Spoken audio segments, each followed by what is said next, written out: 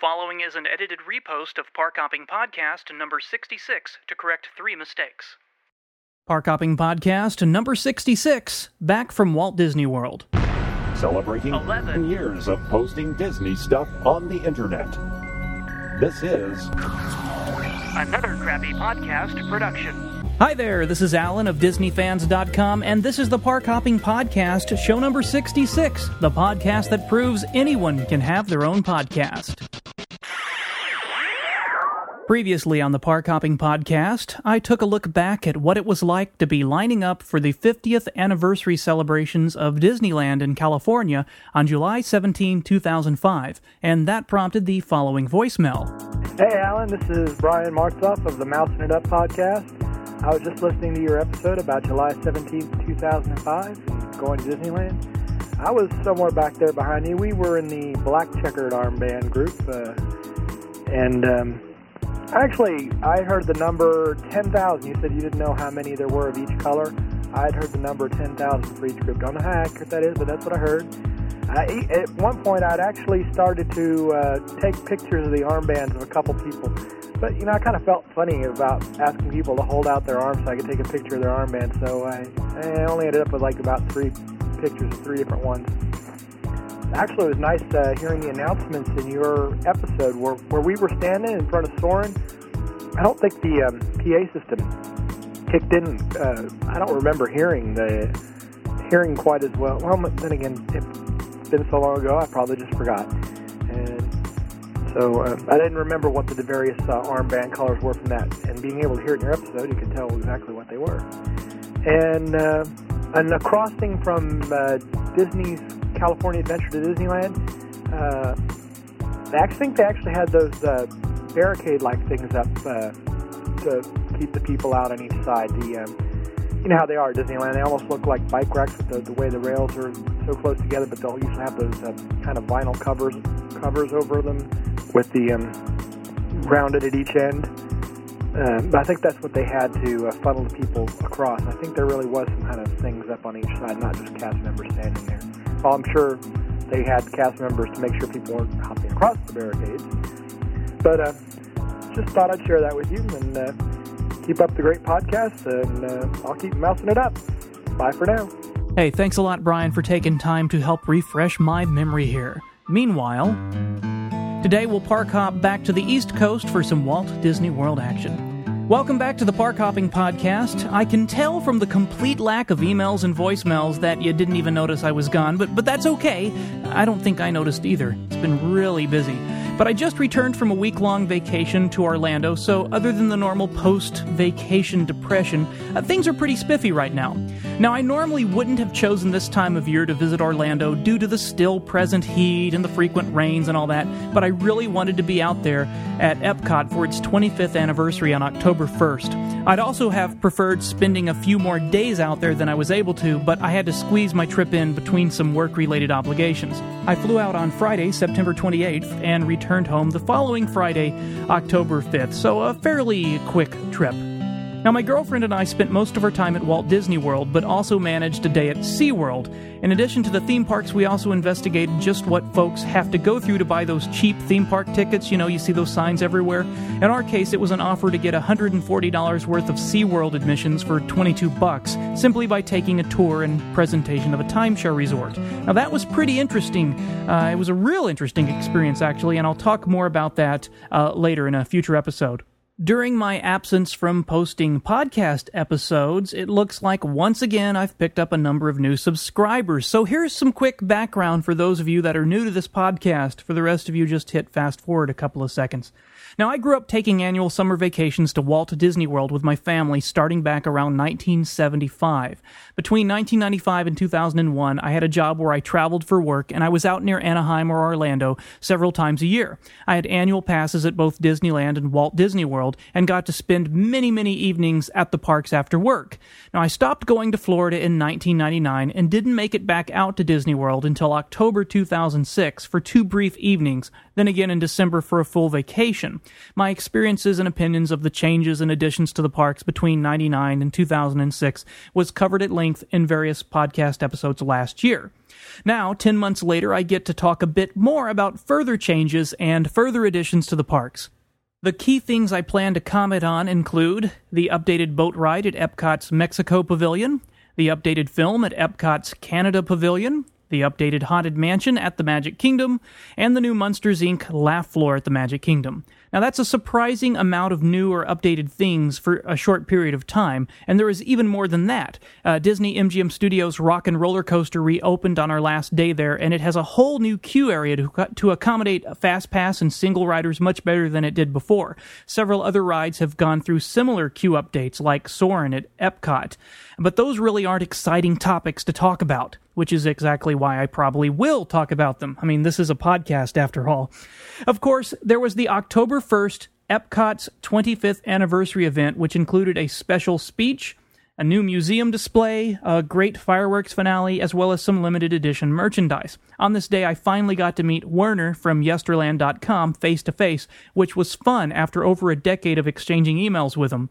I also ran into a guy who was in charge of the Flower and Garden Festival thing Epcot has each year, and he was there with a lady who was part of the Epcot opening day festivities 25 years earlier.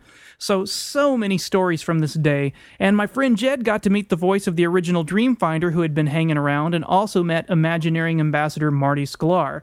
I guess I just wasn't there at the right time for any of those encounters. I mean, some folks have all the luck, right? Come to think of it, I didn't even win any Year of a Million Dream stuff this trip. But I digress. Where was I? Oh, yeah. There was the Epcot Food and Wine Festival, which had just started the day before I arrived, apparently. And this thing cost me more money than I've probably ever spent during a Disney vacation. And did I mention the PhotoPass folks? They are doing so much more now than they were last year. Just really exceptional stuff. I'm totally in love with PhotoPass and the services it offers to folks like me who never have pictures of themselves. There was also Mickey's Not So Scary Halloween Party, which we attended twice, the first time mostly to hang out with my pal St. Chris and his crew from New Jersey, and the second time just to try to get a few more hours in the Magic Kingdom since it was closing as early as 7 o'clock and staying open as late as only 9 o'clock on the nights we were there, so it's really hard to see everything, even in a so-called half-day park like the Animal Kingdom, when they're closing it by 6. But we'll save that rant for a later time, or perhaps a disgruntled Disney Dweeb podcast episode. Of course, I did take some extra photos and shoot some extra video this trip, which I will have, when I have time, I'll be adding about 12,000 new photos to the DisneyFans.com gallery. I also used a camera gadget that tracked the location where each photo was taken, a little GPS thing, and that's going to let me tie them into a Google map or something. I'll figure that out. If I can work it out, my photo galleries will eventually have a new link you can click on where you can see thumbnails of all the photos in a specific section, like Adventureland or whatever, and they'll actually be located on a map where the images were taken. Now, I'm not sure how practical this is or what use it might be, but it might be kind of fun. And if you want something else pointless, drop by DisneyFans.com, and you can find updates I posted each night with links going to Google Maps showing my daily trips to and through the parks. Sometimes it was quite accurate, showing us wandering up and down Main Street, or even riding the ferry boat across to the parks. And when I have time, I'll get the logs cleaned up a bit and work out some kind of virtual trip report section for the website or something like that. And speaking of virtual trip reports, 10 years ago I experimented with posting text updates live from vacations using a Motorola PageWriter two-way pager. I've since posted live updates using various cell phones that I had, and during this trip I actually started posting photos throughout the days using my iPhone to a special photo gallery, starting from the early morning departure here in the Des Moines, Iowa airport, to the layover in Memphis, Tennessee, to the arrival at Orlando, and the drive out to Walt Disney World and all of that.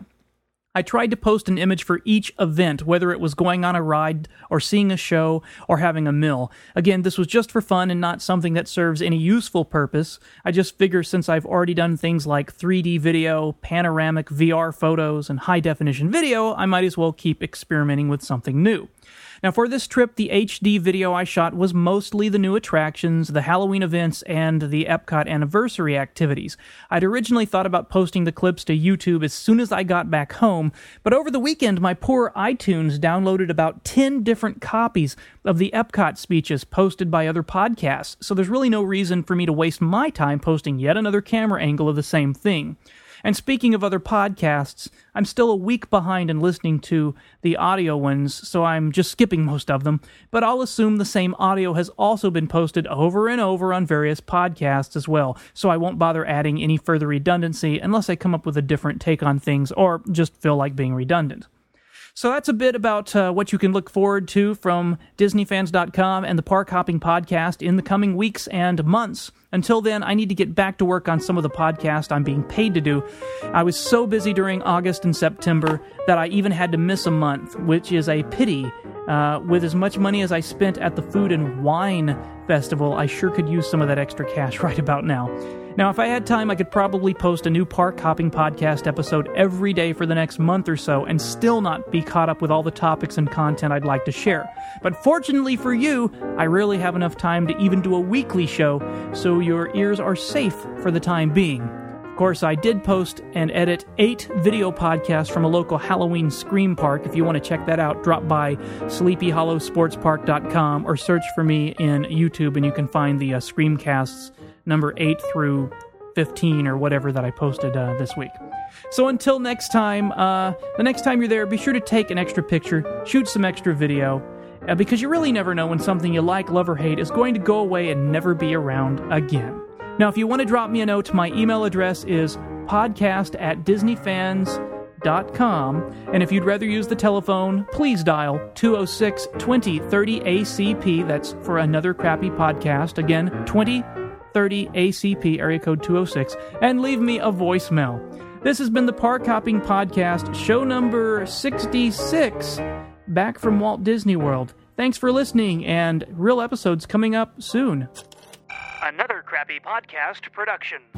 Be sure to visit anothercrappypodcast.com to learn more about this and other equally exciting podcasts.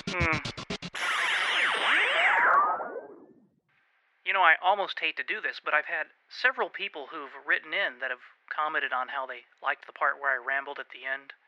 So I'll probably start doing that once I think of anything to say. Oh, hey, that reminds me. One of the podcasts I actually did listen to was Rhett's Magical Vault podcast, episode 4, called Walt's Original Epcot, and in it he goes on to make a comment, much like I did here, about how all these different podcasts seem to cover the same thing and do the same show. You know, a new ride opens, so everybody plays the audio and you hear it over and over again, which is really frustrating if you're a regular podcast listener, because you have to fast forward through so much stuff you've already heard 5 or 6 times. Anyway, so there's my plug for the Magical Vault podcast. A refreshing breath of air in an otherwise redundant world of Disney fan podcasts. Let's see, what else is going on? Well, there's this Halloween Spook House thing that happens out here every year. It's the place where we do the Des Moines Renaissance Fair, and for Halloween they do this massive, it's like the Disney World of haunted houses for Iowa, and they have like 3 haunted houses and food and eating and all kinds of cool stuff. So I did their TV commercial and programmed some animatronic systems for them and all kinds of stuff, and oh, well, the music's ending, so see you later.